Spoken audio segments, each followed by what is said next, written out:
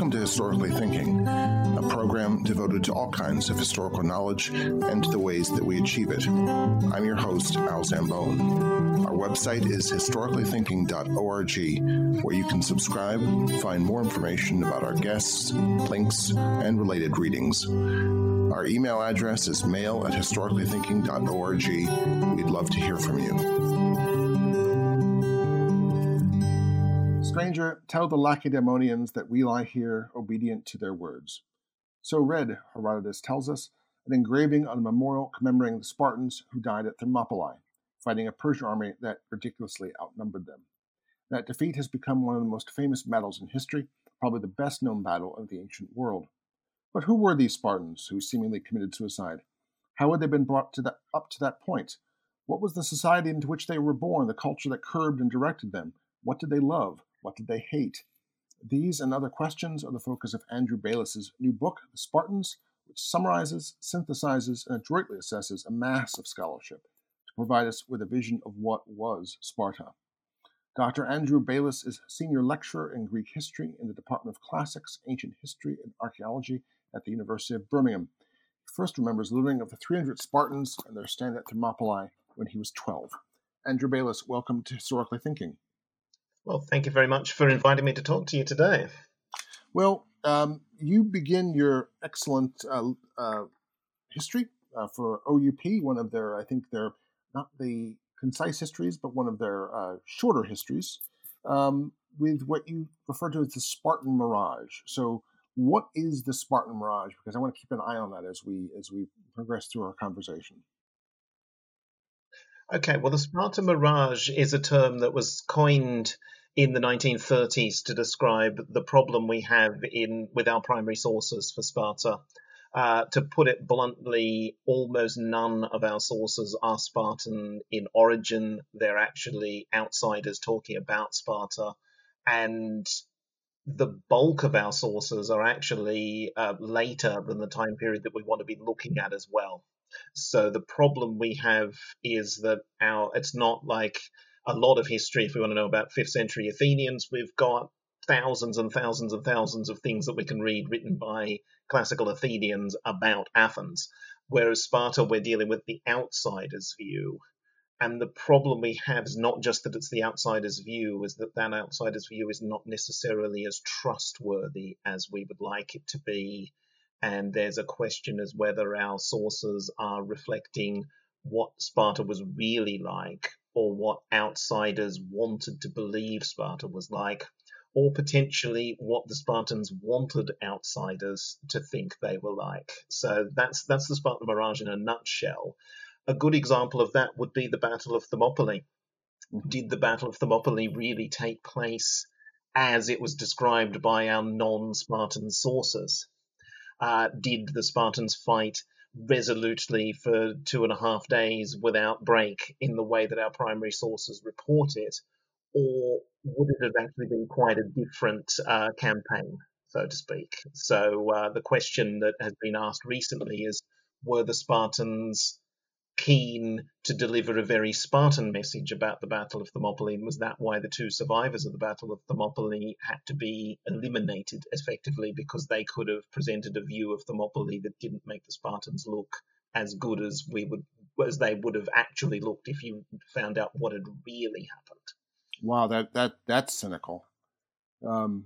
That's so basically the Spartan Mirage is all the problems of classical history in terms of evidence, but even more so. Yeah, it's an amplified version of what we have. So ancient history is always a limited amount of sources. There's not a great archive of correspondence that you can delve into, like in modern history or even medieval history. You're always dealing with fragments, but Sparta is even more fragmentary. But you've dealt with some of those only existing Spartan sources, which are of all things songs and hymns. Could you explain that? Because it's a fascinating source. It's a fascinating record. Yeah, the go-to, when 99% certain he was Spartan source we have is the poet Tyrtaeus. I say 99% certain he was Spartan because later tradition had it that he was Athenian. And that was partly because the Spartans were illiterate, so how could they have produced a functioning poet? So that's an example of the mirage in itself. Tyrtaeus's poetry was produced around 650 BCE, about the time that the Spartans were trying to secure their conquest of their neighbors, the Messenians, who would become the Helots, who became their servile workers, who were the basis of their whole society. And the poetry that we have that is the earliest quotation of it is from the 300s BCE, so already it's 300 years after it was first produced. The latest versions of them are in Byzantine period documents. The preserved fragments are very, very martial. So they have wonderful lines like, "It's a beautiful thing when a good man fights and dies in the front line," and sort of lines like, "I wouldn't rate a man if he was as fast as the north wind, or if he was as strong as a cyclops. I'd only rate him if he could stand the heat of battle," for want of a better way of putting it. And so this is poetry that Spartans were taught through in childhood. Plato describes the Spartans as being filled up with the poetry of Tyrtaeus, and there was a competition for the best recital of Tyrtaeus's poetry at the king's tent before any major battle, and whoever did the best version of Tyrtaeus got a prize of an extra piece of meat, which would have been a big deal in combat. So extra calories always make a difference. Modern soldiers always complain about not having enough to eat. So the Spartans had their competition that gave the best version of Tyrtaeus an extra portion of food. And this is just it, they seem to reflect very Spartan values that way. So this is very helpful because this is from 650 BC is incredibly old written evidence to come from that early. I think I'm right that this is, Homer, whoever Homer was, quote unquote, comes from sometime maybe before that, but by a century. But 650 BC ain't bad. We're in the world of Homer. Definitely, Yeah. There is a question mark about that who came first, Tyrtaeus or Homer, because there are lines that are so similar. So some scholars say that Homer must have come first and Tyrtaeus copied him, whereas there are some experts out there who suggest that Homer followed Tyrtaeus in that way. I have no opinion one way or the other on that one. So that's so unusual for a classical historian. But let's talk about another person with quotation marks around their name, Lycurgus. Now, you make quite clear throughout the book that you don't think Lycurgus existed, but the Spartans seem to have thought that he existed. So I'm interested in talking about the person whom the Spartans thought existed, and what they thought he did as a way of describing how they had come into being. So can we go through that? I mean, what did they attribute to him? Yeah. Okay. So Lycurgus is known as the lawgiver in Sparta, and the tradition that is reported to us in classical and later sources was that Lycurgus founded the entire Spartan way of life. And this is something that the earliest clear reference to Lycurgus is in Herodotus. And he says that Lycurgus went to Delphi. He got the constitution of Sparta from the oracle at Delphi, direct from Apollo, and that's why the Spartans were the way they were. The reason I suggest he's not a real person, and I'm not on my own on this one here, is the tradition of Lycurgus is one that shifts and changes quite dramatically, and Lycurgus is fixed around 900 BCE. He also allegedly was there at the foundation of the Olympic Games in 776 BCE, so he can't quite work in terms of chronology. And there's no hint of Lycurgus in the surviving fragments of Tyrtaeus's poetry, which makes it hard to imagine that at that stage Lycurgus was thought to have existed. At that stage, later on, Spartans remembered Lycurgus as the founder of their entire way of life. He's also supposed to have redivided all the land of Laconia around Sparta into equal plots of land so that you have all of the Spartans having equal wealth and having this wonderful society. But that kind of takes away the need for them to conquer Messenia. If they didn't need a redistribution of land because Lycurgus had already done it, they wouldn't have needed to conquer the Messenians. So there's sort of historical reasons for doubting the existence of an So actual we've got the Lycurgus. historical Lycurgus. He's dead. All right. I hear the rosewood stake being driven into his heart. Okay. But again, the Spartans found it important, apparently. This is not my period, but they found it important to attribute an extraordinarily, if I may say, an extraordinary complex society to this guy. So what, besides the dividing land into equal bits, they attribute their sort of lack of money, their sort of imposition of poverty, the entire warrior class. They all attribute this to him. So what are the things that they say came from him? Well, it's their entire way of life is down to Lycurgus. So you're right. The fact that they don't use gold and silver currency is attributed to Lycurgus. That is another one that doesn't work in terms of history because Lycurgus, either place that they position him before Greeks would have used gold or silver currency. So this is projecting backwards by the classical period Spartans.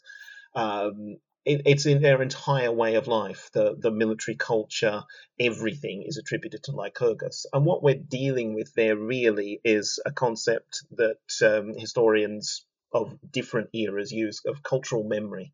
The Spartans clearly of later periods remembered that Lycurgus had done all of this. At some point in time, there may have been a Lycurgus who did some sort of reforming, and then everything that happened later gets projected back onto Lycurgus as the lawgiver. And in a society like Sparta, where following the rules is so important, having a lawgiver who set everything up makes it easier for conformity to become the norm there. So there's no danger of reform or anything like that because, well, Lycurgus did it. So it becomes set in stone. Yeah, that seems really important to me. That we'll talk about this conformity to law is at the heart of what it means to be a Spartan. So let's talk about this complexity of this society. Could you enumerate? I have so many notes. I think I've lost track of the number of different sort of classes and groups within Spartan society. So let's start. Who's at the top? Okay, the top are the Spartan citizens themselves, somewhere at their maximum 6,500 to 9,000. They're sometimes called the Spartiatai. They're sometimes more normally called the homoioi, which sometimes gets translated as peers or equals, but I'm increasingly becoming favorable to translating it as similars because they're not really equal, but they give the impression of being equal. So there's only, as you say, and this is worth repeating, that at its height, there's only 6,500 to 9,000 of them. That's right, yeah. And these are people that you refer to as citizen soldiers. That's right, yeah. I think of them just almost really as soldier citizens. The emphasis is you're only a citizen if you're a soldier. That's right. Not, it's not the other way around where citizens are expected, like in Roman Republic, expected to be soldiers from time to time. Yeah, so citizenship and military service in all of the ancient Greek cities is the norm. So there isn't really a distinction between civic and military in that way because all of the citizens will be the military at some point in time. The thing that's unique about Sparta in the Greek world is that all the citizens have a basic level of wealth that allows them to fight as a heavily armed foot soldier, whereas poorer citizens in a city like Athens would have fought as they could. So that might mean rowing in the fleet, or it might mean serving as a light armed soldier. Whereas in Sparta, they're all wealthy enough to be a hoplite and be able to afford that 32 kilos of bronze armor and fight in the front line. And wealthy enough to train. And wealthy enough to train, exactly. They're not meant to have a job. So even in a wealthy Athenian hoplite simply couldn't have that, take the time to train, that the Spartiates that would have took the time to do. But we'll get to that in a second. Below the Spartiates, and these are the only Spartiates are citizens. They get a vote in the overall assembly. Yep, they're the only ones who have the vote. They're the only ones who get to call themselves citizens proper. Okay. Below them, another class. Who are they? Well, you've got the perioikoi beneath them. Okay. Now, they're free members of communities that live around the city of Sparta. So that's what their name means. The perioikoi, it's peri means around, and oikoi is those who are living. So it's the people living around the Spartans. They have their own communities. They are free to do what they like within their own communities, but they are politically subordinate to the Spartans. So they have no independent foreign policy. They have to do what the Spartans require them to do. Weirdly, together with the Spartan citizens, they are referred to by the outside world as the Lacedaemonians. So they share the same geographic label as the Spartans. And so they're sometimes called sort of second-rate citizens or something along those lines, because they're almost citizens, but they're not quite. So Spartiates, to make this geographically, they occupy this place, the city of Sparta, or the Vale of Sparta? Well, there's a city of Sparta, but the Eurotas Valley sometimes becomes sort of synonymous with Sparta itself. And then the perioikoi are farther away than they're surrounding the Eurotas, or are they also in the Eurotas? They're in the Eurotas Valley and the surrounds of that region. So their communities are around the whole region of Laconia. So, and they and some or all of them will join the Spartan army, although they're not Spartiates. Yeah, the wealthiest of the perioikoi will fight as hoplites like the Spartan citizens. So on a certain level, the communities of perioikoi operate like a lot of city-states elsewhere in Greece, where they'll have some wealthy men who can afford to fight as hoplites, some poor men who would not really be able to ever do that. They perform a lot of the trades. They'll be trading with the outside world as well. Is there anyone else? Who else to talk about as classes of free Spartans? Right? Is there anyone else left?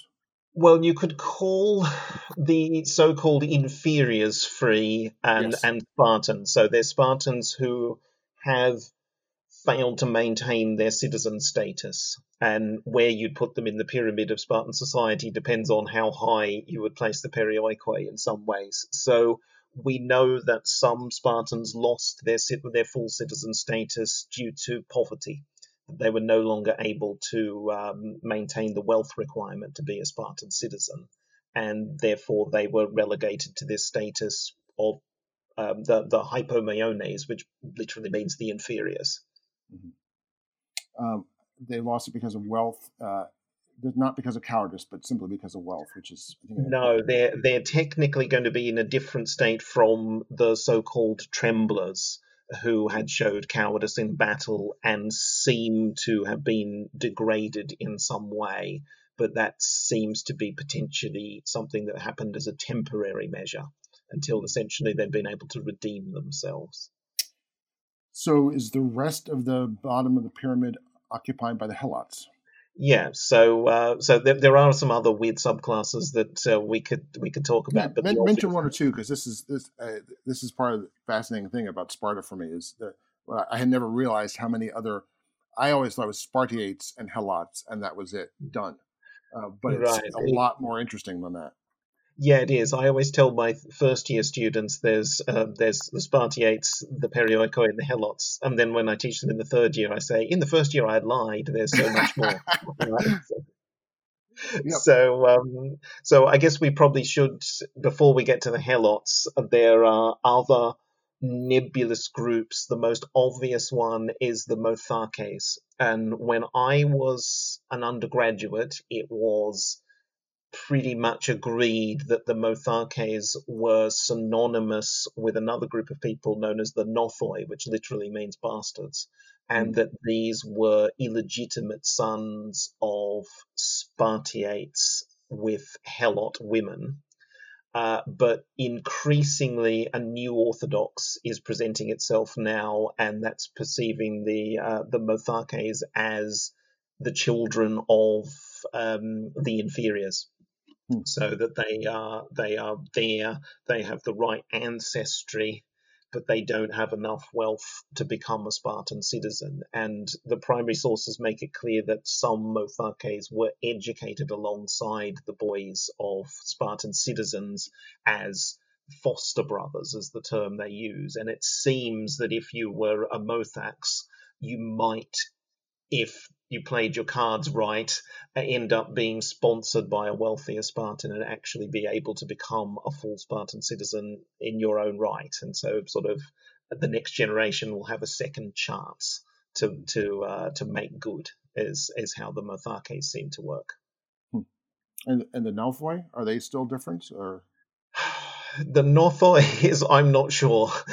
So for the book, I kind of said this is what we used to think. The Nothoi, well, there's only a handful of references to them. So who these literally bastards are, we don't know. Maybe they really are the sons of Spartiates and Helot women, as was once thought. It's unclear.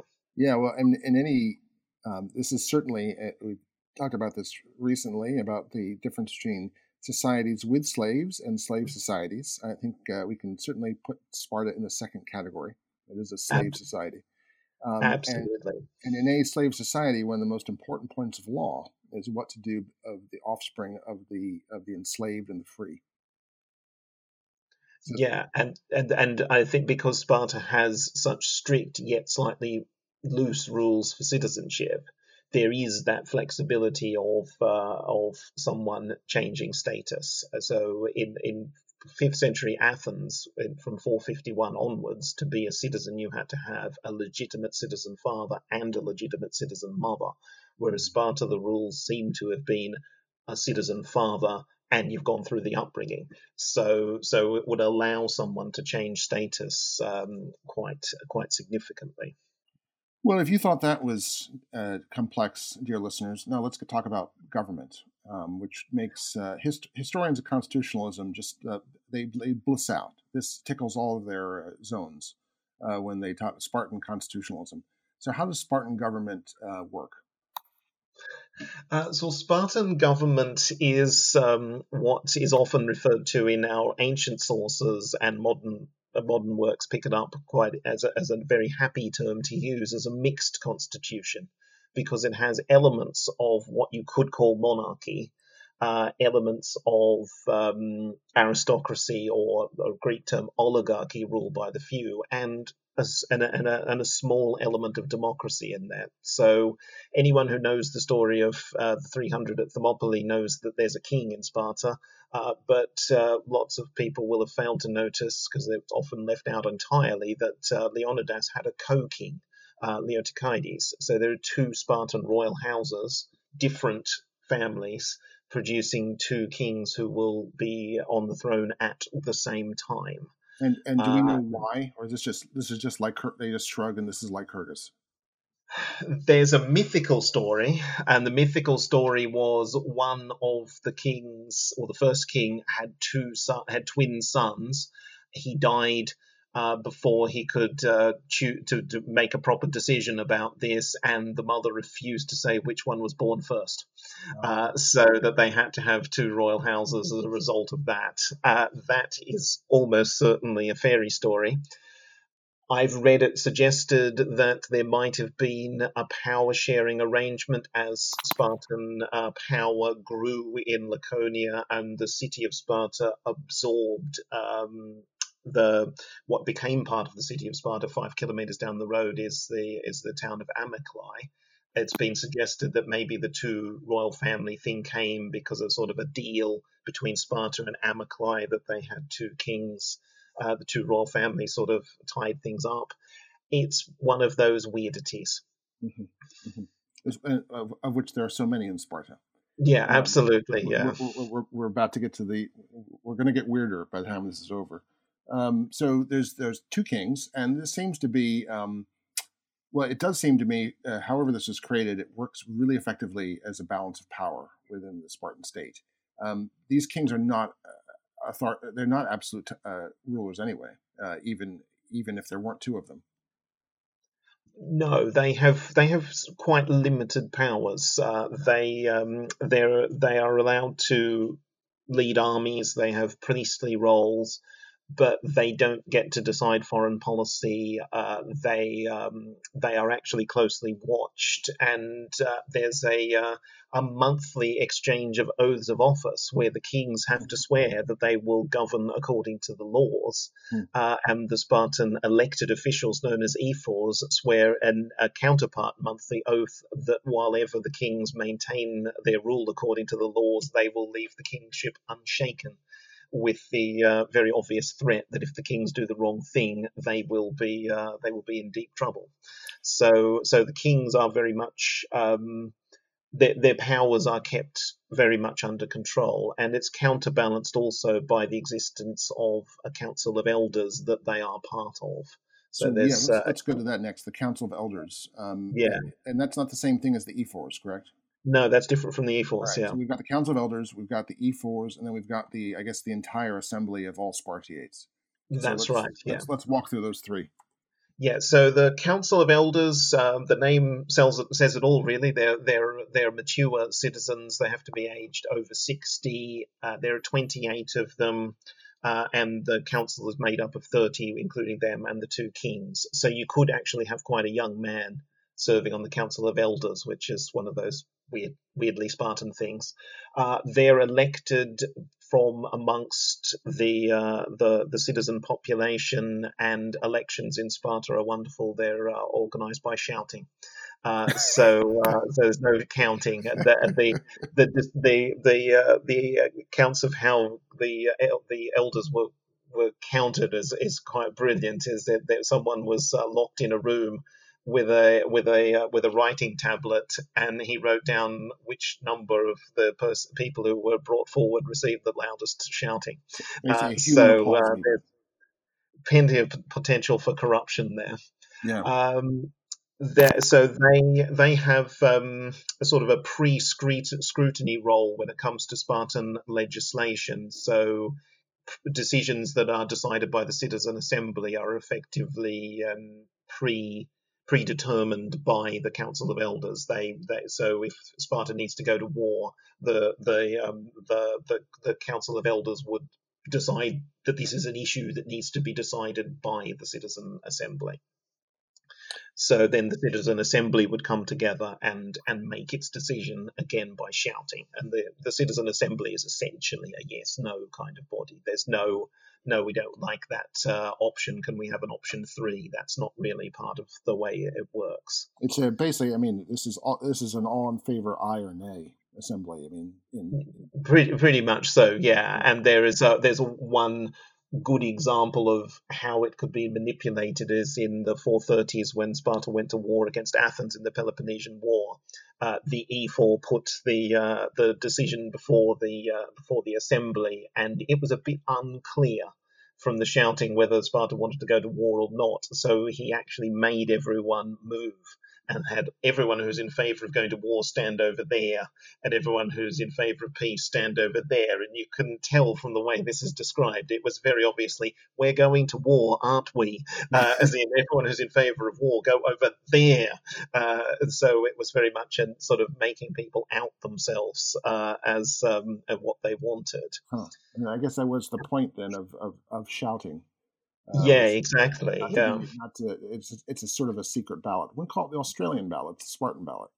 Um, so and finally the E4s. You mentioned them a couple times. We've got the Council of Elders. We've got the Spartiate Assembly, Assembly of All Citizens, and then the E4s. Who are the E4s? How are they Yeah, elected? the E4s are five annual elected officials, and their title means overseers, and they oversee the running of the Spartan state. And one of them is the year in Sparta is named after him. So it would be the year when Leonidas was E4 would appear on official Spartan documents if the E4 was named, the eponymous E4 was named Leonidas. And their powers are quite diverse in different ways. So they are the ones who would give the orders for an army to be called up. We've already talked about the exchange of oaths they have with the Spartan kings. There's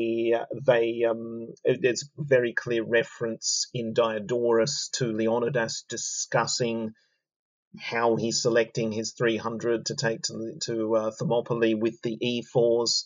The E4s were in charge of a variety of different things throughout in Spartan society, and it seems that the E4s would only serve once. So the guesstimate that we have is that the vast majority of Spartan citizens would have served as an E4 during their lifetime, because there's not that many Spartans and you need 5 every year. So it's a genuine democratic element within Spartan society, but it would be a big stretch to call Sparta a democracy, to say the least. Yeah. Well, let's talk about the one of the parts of Sparta that has long fascinated, which is how one becomes a Spartiate. Myths and reality. To first be a Spartiate, I have to be the child of a Spartiate, a boy of a Spartiate. Is that the first thing that has to be true? Yep, that's correct. Yeah. And then, so when do I begin to be prepared for a life as a Spartiate, as a Spartan citizen? You will start at age 7. And how? So at age 7, your training will start, and on a certain level, your training won't finish until you're about 30. But you'll become a citizen at age 18. So 7 to 18, you'll be trained and monitored. And so, what happens to me at age 7? Okay, at age 7, you're enrolled in a grouping known as a herd, and you're placed under the watch of an official known as the Paidonomos, whose name means boy herder. And the Paidonomos is assisted by a staff of young men who are known as the whip bearers. And it's quite obvious from our primary sources that the whip bearers whipped Spartan boys a lot. And a recent survey of the Spartan education suggested that every Spartan would have spent several decades being beaten by other Spartans. So it's a very coercive training system. Okay, and what's the nature of my training beginning at 7, and how does it change at all as I get older? I mean, what do I learn to do? What don't I learn You to do? You, well, you learn at best functional literacy, it would appear, because the Spartans develop a reputation in the outside world of being illiterate and innumerate. But the fact that almost every Spartan would have been an E4, and E4s were meant to send written messages and receive written messages, suggests that that might be overblown a little bit, and that Spartans probably learned to read and write a bit. Plutarch says they learn to write enough, which is often interpreted as meaning not very much, but everyone's enough is a bit different. What we think is enough is very different to what people would have thought was enough in the Middle Ages, which is different to what Romans would have thought or Egyptians would have thought. So the Spartans could have had an enough that was certainly enough to be able to read and write properly, but not write great works of literature. So you'll also just spend a lot of time doing physical training. So there's a lot of sport, running, jumping. Spartans are supposed to not have shoes as part of during their training, so they will get sort of develop tough feet, but be able to walk in difficult terrain. There's lots of evidence of not necessarily boxing, but of fist fighting. There might have even been knife fighting as part of the upbringing as well. It's a very, very physical training, and it gets more rigorous over time. Xenophon, who is said to have sent his sons to Sparta as a kind of finishing school, praises the fact that at Sparta, around the time that you get to sort of puberty, around then, they actually load the boys up with tasks, so they have more to do to keep them busy. And it seems to have been partly about just getting them developing a very strong collective mentality, because you're in your herds, you work together as teams in team sports, you are encouraged to steal food because they don't want you to get fat. And Plutarch describes boys hunting in teams with younger boys acting as lookouts and the older boys doing the food stealing. So it's a very communal upbringing. And you learn how to take a punch. You learn how to take a blow as well. I mean, yeah, exactly. Yeah, you have to learn to take a beating and to be able to deliver a beating as well. Yeah. So lots of there's clear references in Plato to fist fights. Xenophon makes it clear that boys were beaten a lot, and a later writer, Pausanias, describes this mass group brawl, essentially, where they were led onto an island, and they just worked in two teams to try and force one or other into the water. And Spartan bull sports have a very sort of they're a contact sport. They're sort of a cross between a variety of different sports, but it's not like soccer. It's a very, very heavy contact sport. And even there are some things that you said, well, these don't seem to be very, very military. Choral singing and dancing, but I think they are very military. I think using their breath, learning how to use their breath is fundamental to any athletic endeavor. And of course, dancing in a group. Choral singing also is another communal activity, brilliant communal activity, working together in time. And of course, dancing is moving together in time, which it looks a lot like hoplite fighting. Yeah, absolutely. Choral dancing and choral singing and the coordinated dancing is absolutely vital training for the type of movement they will do as hoplites, where they have to move in sync with their fellow citizens and do so to the accompaniment of pipe playing as well. And there's one of our later sources, Philodemus, describes Spartan rehearsals for choral performances, and he describes a routine that was apparently common in Sparta, where they actually moved one after the other, following each other in a meandering line, and he sort of compares it to a string being moved with them all like beads on a string, and that's the kind of thing that would be of fundamental use for men who are going to later on have to march in line and suddenly form up into a phalanx as when an enemy appears out of nowhere. And Xenophon, in his Constitution of the Spartans, describes the maneuvers of a Spartan army on the march, and describes how they were able to position themselves if an enemy appeared in front of them, or on the left, or on the right, or behind them. And that kind of coordinated movement doesn't just come out of nothing. So I agree with you entirely on that. An intense physical training, which, I mean, really, even to this day, is quite astonishing. In the age of 7, they're really being trained in the age of 7 to be the equivalent of our special operators, commandos, whatever you want to call them. It's when you think about all this, it's amazing they ever lost, given the length, the years and years and years of physical training that went into their education. Yeah, I think that, and that comes down to the sort of the question you asked then: why do they ever lose, and are they when they're described that way? And I think that's one of the fundamental parts of the modern debate about what Sparta was really like, coming back to that Yeah, exactly. mirage, because some modern scholars who are focusing on Sparta are starting to say, well, were they really raised like that? Was it really an all day, everyday kind of upbringing? Are we just getting sound bites that sound good and sound like that it will make a good story? And how much of this was the Spartans presenting themselves this way as well? Yeah, and we don't know. I mean, something didn't work a couple times. But it is what we know of it is extraordinary. It's also extraordinarily complex. That's the thing I can't quite work out. Is how, if this is sort of this is a complex system, is I mean, is it, am I wrong? Does this seem to me more complex than even Athenian democracy? I mean, this is just a very complex system that they've, in their government, uh, in their class system, in their training.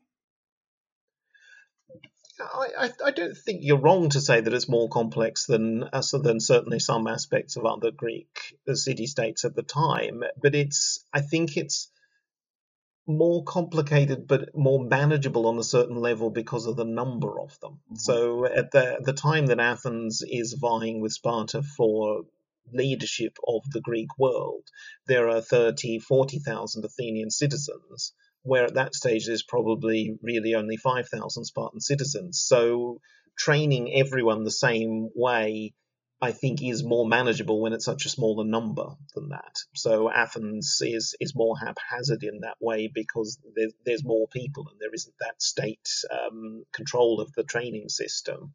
And in terms of managing a meeting of the Athenian assembly versus the Spartan assembly, the Athenian assembly, everyone is scattered around the Athenian polis territory. Some people will be doing other jobs, they'll be working on their own land, they just won't be interested in showing up. Whereas the Spartans, all of them are meant to be living around the city. So if there's a meeting of the Spartan assembly, they all just show up, and it's like a big council rather than a small assembly on a certain level. Mm-hmm. Certainly, as Spartan citizen numbers go down. Attentive listeners will notice that we have not mentioned women. Spartan citizens are men, and yet throughout ancient Greece, Spartan women have a reputation for being the boss, for being bossy, authoritative, and sexually licentious. So let's talk about Spartan women.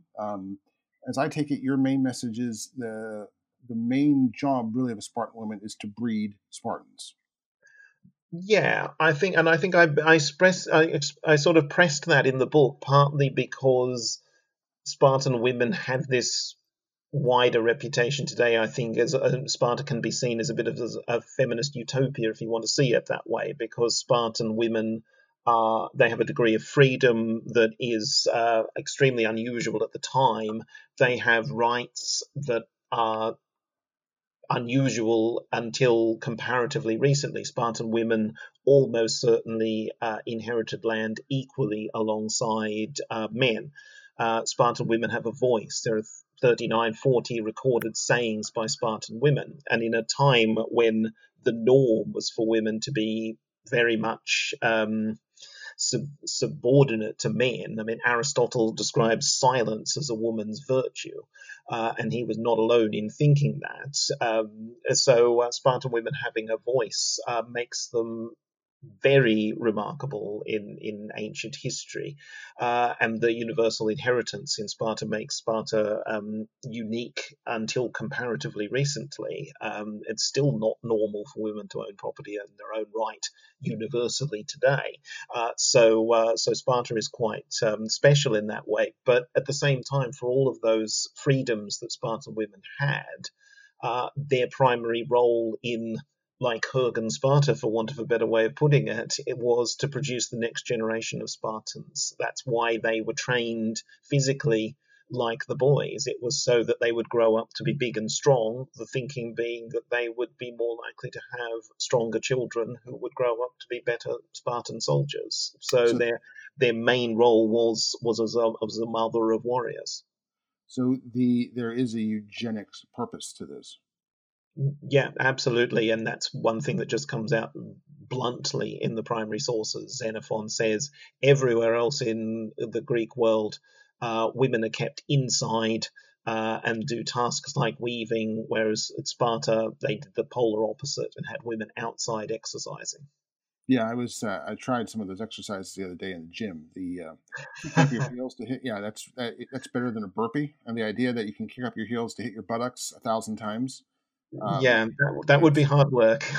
that's a lot like work. Yeah, it really is.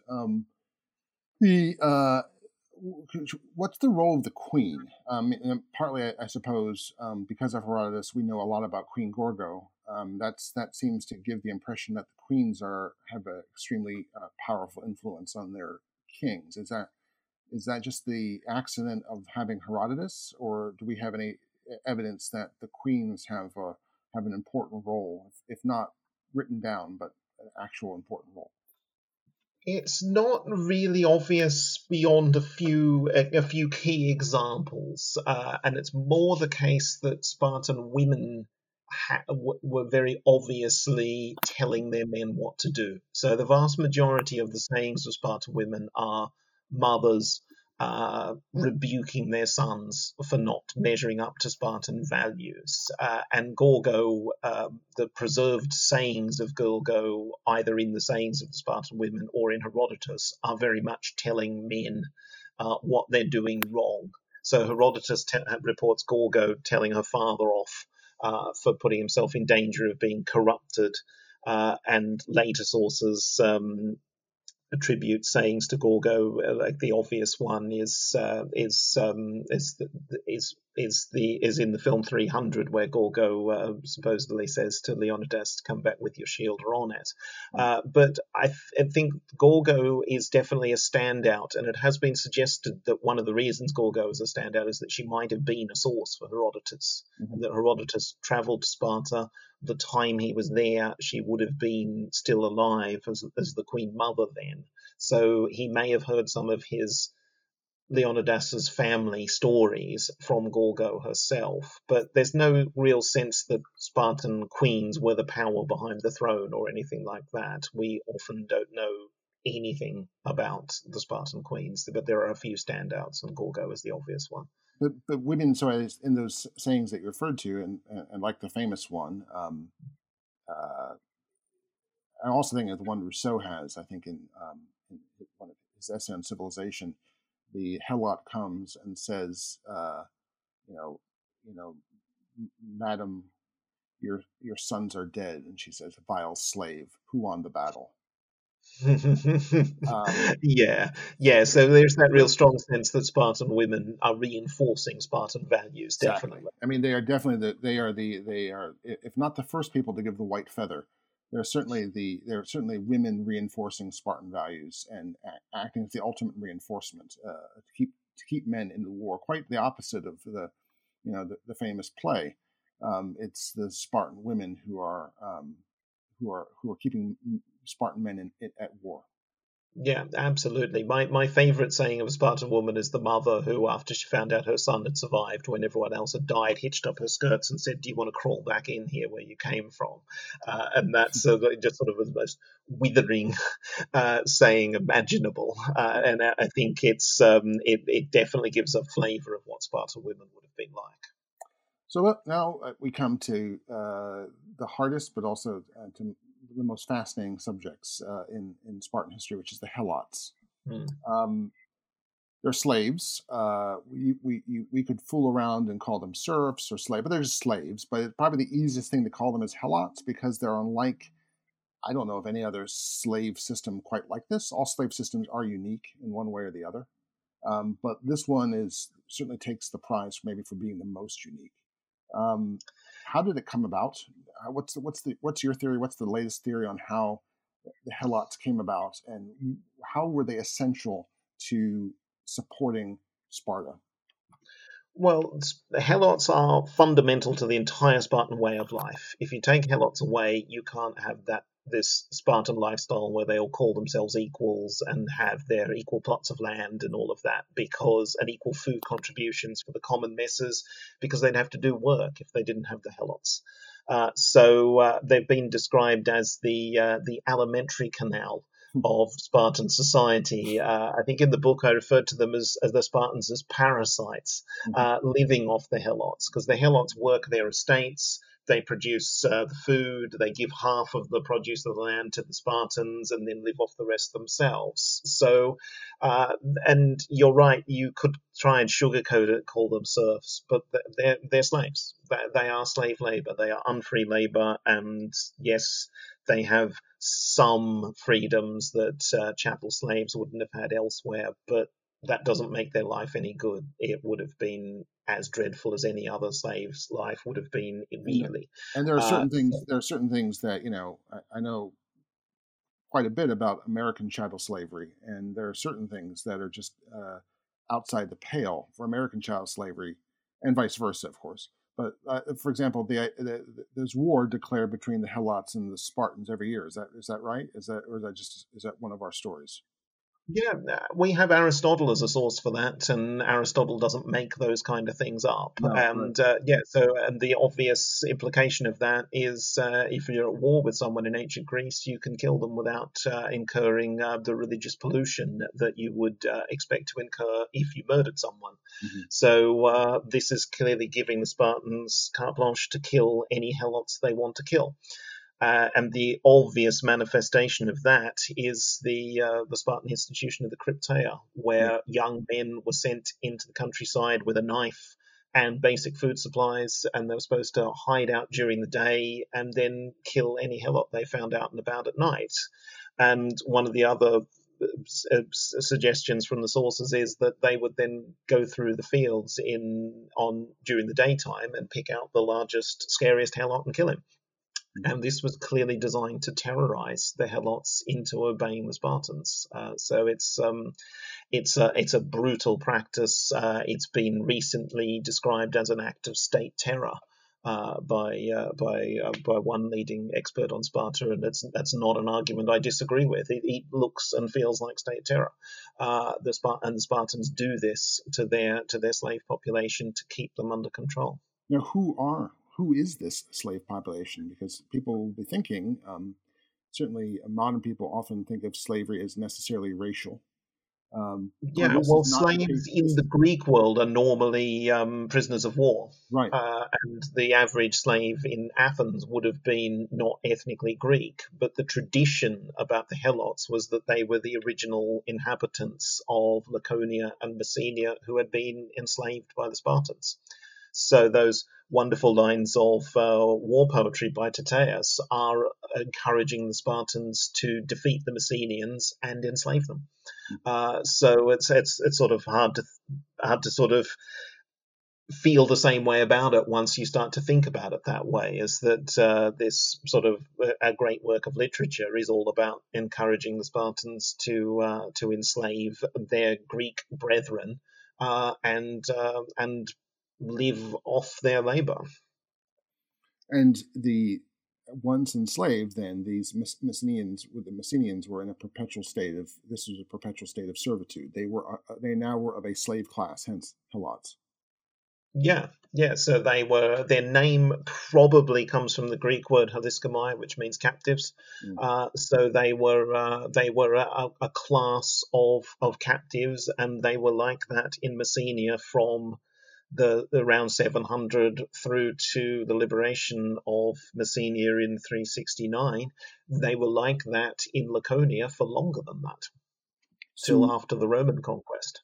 What besides food, and can't overestimate that. I mean, how was this distributed to the Spartiates? Did Spartiates own a land with Helots upon it? How was this determined where their food went? Well, that's a complicated question that there's a messy answer to. But the Spartans have estates around Laconia and Messenia, and the produce of the land is acquired at some point in time after harvest. There's an amount that is extracted, and that will go to the city at Sparta itself to to go into the common messes where the citizens ate together. There is a suggestion that some of those food contributions were actually recirculated back to the Helots themselves. So it might not have been that they actually took all of that food allocation with them at harvest time. We don't know enough about the logistics to know how this would have worked. Mm-hmm. And what else besides growing food, acting as farmers, did Helots do for the Spartiates?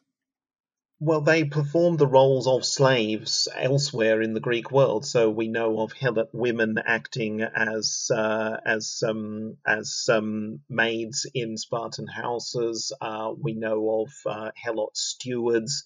Helots also accompanied their masters into battle. So Herodotus doesn't provide the numbers of them, but there were clearly hundreds of Helots at the Battle of Thermopylae, and some of them fought and died alongside their masters. So they were fighting, not just they were not just acting as the baggage train. Some of them actually fought properly. And we know there are tens of thousands of them at Plataea, right, in 479, and the final battle. The big battle, 35,000 Helots, according to Herodotus, and he explicitly states them as armed for war, which means they fought alongside their masters. And ultimately, in the 5th century, the Spartans started to free Helots in large numbers as a reward for serving alongside them in combat. So you end up with another class of Spartans, the Neodamodes, which literally means the new demesmen. It's almost like new citizens, but they're not quite citizens in that way. Well, let's get to Thermopylae. I have a translation here, and I wanted to read a few things from it, and I thought that, given what we've been talking about, you could gloss it and explain how this is related to what we've been talking about, to Sparta. He says, in the midst of the deliberations of the Persians, Xerxes sent a scout on horseback to spy out their number and to see what they are up to. The horseman came galloping up to the camp and duly made his survey, although not of the whole camp, so it was impossible for him to see most of the troops who were stationed by the wall. He took stock of the men who were out in the open, with their arms and armor piled up in front of the wall, and who at the time, as it happened, were the Lacedaemonians. Some of the men the scout saw to his astonishment were exercising naked, and some were combing their hair. Keeping his eyes peeled, however, he added up their numbers, and then, once he had arrived at an accurate total, galloped off unhindered. Rather than pursuing him, everyone treated him with the utmost indifference. How do you explain all that? Well, I love that. I love that passage. It's so Spartan. Combing their hair. Spartans had their long hair. It's explained to Xerxes by Demaratus, an exiled Spartan king, that Spartans dressed their hair when they knew they were going to be risking their lives. And it's a concept that appears in other primary sources.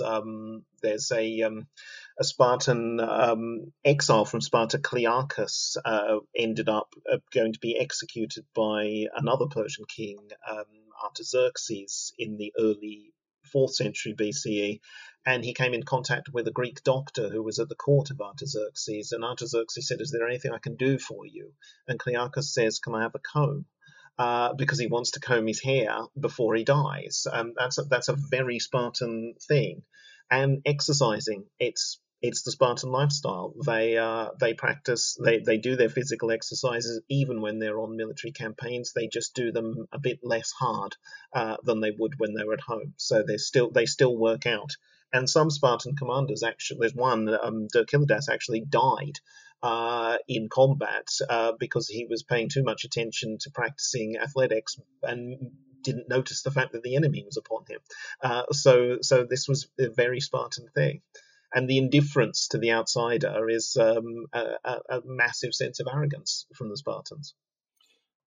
Goes on. The king, though, was unable to appreciate the significance of what he was hearing, namely that the Lacedaemonians were readying themselves to be killed and to kill in turn as many as they were able. That's a sort of a controversial point in Herodotus, isn't it? I mean, there's been a lot of ink spilt over that. Yeah, I think Xerxes fails to realize what he's dealing with here. He has their behavior explained to them, and he doesn't listen, and that's part of the characterization of Xerxes in Herodotus. He gets good advice and he ignores it. So he just says, "Yeah, these men aren't really going to fight against me." Is his feeling, because he can't quite believe that the Spartans really will stand against all of his men. He gets it from Demaratus, son of Ariston. Who is Demaratus? He is, he was the co-king of Leonidas's half-brother Cleomenes, and he was deposed because he got into a dispute with Cleomenes, and Cleomenes was able to convince the Spartans to depose Demaratus by getting the oracle at Delphi to confirm that he was illegitimate and shouldn't have been his co-king. Demaratus says to Xerxes, "Rest assured, should you defeat them and their fellows still in Sparta, my king, then no other people in the world will take up arms against you and stand in your path. For you are about to attack the fairest kingdom in all of Greece, yes, and the bravest men." To Xerxes, however, these claims seemed wholly incredible, and a second time he demanded to know how such a tiny force of men was going to fight his own army. "O king," Demaratus answered, "treat me as you would any liar if things do not turn out for me as you state, for you as I state." But nothing that he said could make Xerxes believe him. Well, there's the unbelieving, not refusing to listen Xerxes. Is that an example of laconic statements? At least the second one. I think Demaratus comes across as a proper Spartan. Yeah. He speaks bluntly, and when the king gets angry at him, he just says, "Well, you told me to tell you the truth, so I've told you the truth. If you don't like it, lump it." So he's quite forthright in his dealings with Xerxes, definitely. Then Herodotus comes to the battle. Xerxes sends the Persian immortals forward. And when they joined the battle with the Greeks, however, it was the same story as before. Because they were fighting in a confined space, using spears shorter than those wielded by the Greeks and unable to press home their weight of numbers, they enjoyed no more success than the Median divisions had done. The Lacedaemonians fought in a manner that richly merits description, and left no one in any doubt that, while they were men who really knew what they were about, their opponents were just amateurs. Every so often, for instance, they would turn tail and give the impression of mass flight, and then, after the barbarians had raised a cry of triumph at the sight of their retreat, rushed forward to attack them with a great hullabaloo and caught up with them. The Lacedaemonians would wheel round to confront the barbarians and inflict such terrible damage upon the Persians. Once they had done so, there was no counting the number who fell. Yeah, it's our clear description of the fighting at Thermopylae. I'd love Herodotus to provide another 7 or 8 pages of information. But yeah, the various contingents of the Persian army hurled themselves on the Spartans and their allies, and they made no impact. And I love the story of the sort of the feigned retreat of the Spartans, and then they reform and cut them down again. And I love the fact that he says it was a repeated tactic that had happened more than once. Yeah, the Persians fell for it multiple times, yeah. and anyone who's sort of tried to understand how hoplite warfare works knows that you couldn't possibly do that if you weren't well organized, and you couldn't possibly do that if you weren't well trained. One thing we didn't talk about so as far as Spartans' religion. Here's a passage. This is 219 in the text. Yep. This is we've been tracking the Ephialtes. Is that nightmare? And he's going Ephialtes nightmare. Yep. He's going to take the force around the blocking force at Thermopylae. And meanwhile, Herodotus tells us the first that the Greeks in Thermopylae knew of it was when the soothsayer Megistius, after inspecting the entrails of the sacrificial victims, declared that death would be coming upon them with the dawn. It's reminiscent of what happens at Plataea, where there's like an endless investigative entrails prior to finally deciding when to attack or how things are going to happen or what's it. What is it with Spartans and entrails and soothsayers and their approach to this? Yeah, the Spartans have a reputation for being overly pious, and a Spartan army going on the march would have looked like it was accompanied by a small zoo, because they had a host of sacrificial animals to sacrifice to get the right messages from the gods. They had animals that they'd sacrificed before a battle. They had the goats that they sacrificed after their victory. So yeah, they were big on sacrificing, and they wouldn't act unless they had the gods on their side for sure. And yes, it's a fundamental part of the king's job. And I already mentioned that kings are priests, and part of the priestly function is sacrificing the animals and looking at the entrails and inspecting the liver and seeing what the results are. And it's quite obvious sometimes the inspection is carefully orchestrated, shall we say. So there's one example where the Spartan king Agesilaus has no cavalry. It would be a disaster to attack at the point where he is finding himself, and he inspects the victim, and oh yeah, the gods aren't on our side now, we'll have to withdraw. So sometimes the gods were clearly a good excuse to allow a tactical retreat, or to not attack at that particular moment. I hadn't realized it until I was rereading for this, prepping for the conversation, that one of the three inscriptions at Thermopylae that Herodotus describes is actually to Megistheus, to the soothsayer. Yes. And he says this commemorates the famous Megistheus killed by the Medes once they had crossed the Spercheius, a seer who knew full well that the fate was nearing but could not bear to abandon Sparta's leaders. He's the only individual that's memorialized as such. Leonidas isn't, but the soothsayer is. Yeah. Well, the others were meant to be there. That was their duty. Right. Whereas the seer, he went above and beyond the call of duty, so he gets his own memorial. Yeah, and also, and it's a very Spartan duty, sense of what he has to do. I could not abandon the other Spartans. This is, of course, and finally we have to conclude with the great some of the great lines, where he says, "Brave though all the Lacedaemonians and Thespians showed themselves, the man who proved himself the bravest lot was a Spartiate called Dionysus." I think that's right. There is a witticism attributed to him, which he made before battle was joined with the Medes. "So teeming are the barbarians," someone from Trachis warned him, "that when they fire their bows, their arrows blot out the sun. That is the measure of their number."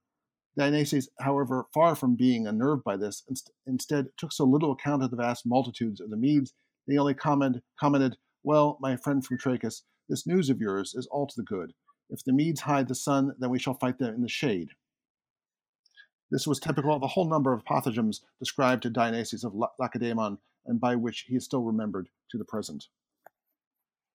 Yeah, it's a wonderful line. I'd love it to be true. Yeah. The fact that Herodotus reports it makes it more reliable than some of the other one-liners that are delivered that are attributed to Spartans. It's very in keeping with the way Spartans were taught to speak. It is a fantastic line. I'm happy to report it at various points in time. Let's conclude. You got interested in Thermopylae when you were 12, and I suppose you've been through several phases of interest in Sparta. Probably 12-year-old romantic enthusiasm. I'll bet you when you first discovered what life amongst the Helots was like, that was an inflection point in your relationship with Sparta. Definitely. I bet you. When was that, by the way? Do you remember? I remember finding out properly about the Helots when I was about 18. Yeah. And that was these Spartans seem quite less admirable. Yeah. But you're still studying it, and I'm curious, what have you learned from Sparta in the course of studying it? And it might be a strange question to ask a historian, but I mean, you've spent a lot of time with it, besides you're a classicist, so you think about things differently anyway. You translate poetry as well. So, what have you learned from Sparta?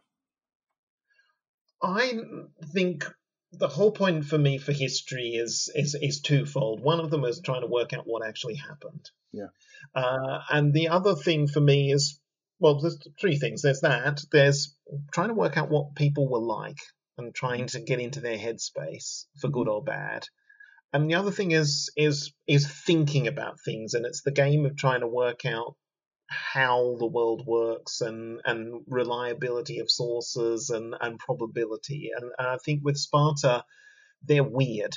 So trying to get into their headspace is a genuinely fascinating process. I loved that period of history. So trying to work out what was going on in classical Greece keeps me excited. But trying to work out those bigger questions. Can you know the answer to something?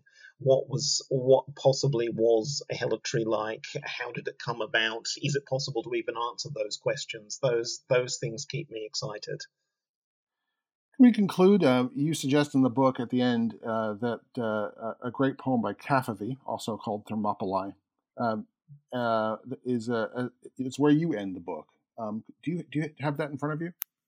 I do, yeah. Could you read it for us? I'd be interested to hear you read it rather than me, and then we'll talk a little bit about it, because I think it's interesting, useful to have a poem commenting upon what we've been talking about. Okay, I've got our version here in front of me. I think it's not necessarily my preferred version. Actually, I think I can grab my preferred version. Go right ahead. If I can get it. No, I've actually only got some of the lines from mine, so I'll go from this one here. Honor is due to those who are keeping watch, sentinels guarding their own Thermopylae, never distracted from what is right to do and right to be, in all things virtuous, but never so hardened by virtue as not to be.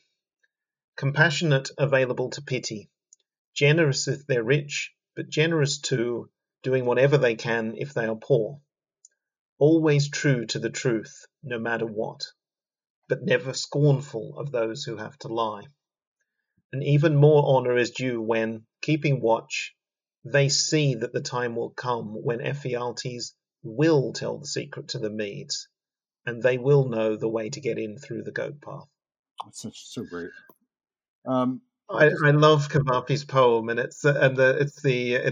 love the honor to those who have their own Thermopylae and know what their duty is. It's very Spartan to the true to the truth, but not scornful of those who have to lie. Mm-hmm. And the fatality of the whole thing at the end is that even more honor is due to them when they know that they will, and that Ephialtes will come through in the end. And it's the way in which he says that they know Ephialtes is coming. Ephialtes coming isn't a surprise to them. They know they're going to be betrayed, but they do it anyway. And I think that's one of the things that always gets me. Sort of, it appeals to the 12-year-old boy in me with the Spartans, in that they may well have known that they were going to die. Mm-hmm. And they may well have expected that they were going to be stabbed in the back too, but they did it anyway. Yeah. There's a long discourse in Western philosophy, well, at least William James, if not earlier, talking about the moral equivalent of war, and trying to imagine how can we use the energy and the courage of Thermopylae for other things. It would seem to me unbelievably sad if to have Thermopylae, you have to have helots. I don't think you have to, but to me, as I reading your book and thinking about it, that's one of the things I've been meditating upon. Is do we only have the great, even doomed defeats, which in a way Thermopylae bought precious time for the rest of Greece? Do we only get that through doing evil? And that's one of do these things always come in pairs? And that's one of the things. It's perhaps not a historical thought, but it's what I've been left with after reading your book. Well, I don't disagree with you at all on that one. It is a shame. It would be wonderful if we could just celebrate the 300 Spartans, but we can't. We can't overlook the horrors of Spartan society and the evils of Spartan society. And that's I was thinking the other day about Goldhill describes the Spartans as standing on the right side of history. And he said a little of Leonidas lies in the fact that he could do whatever he liked, whenever he liked. And the Spartans stood on the right side of history, but too often they didn't stand on the right side of history. So you can't overlook that. But it shouldn't stop us from celebrating what they did do at Thermopylae. Certainly not 2,500 years, almost precisely, since what they did at Thermopylae as well. My guest today has been Andrew Baylis. He's the author of The Spartans. Andrew, thank you so much for being part of Historically Thinking. Thank you very much for having me. I've enjoyed it immensely. For more historical thinking, go to our Facebook page, where you can comment on today's program and suggest ideas for programs to come. Please subscribe to us on Apple iTunes. And if you like what you've heard, please leave a review so that others can find us. Our program's editor is John Rudat. I'm your host, Al Zambone. Talk to you next week.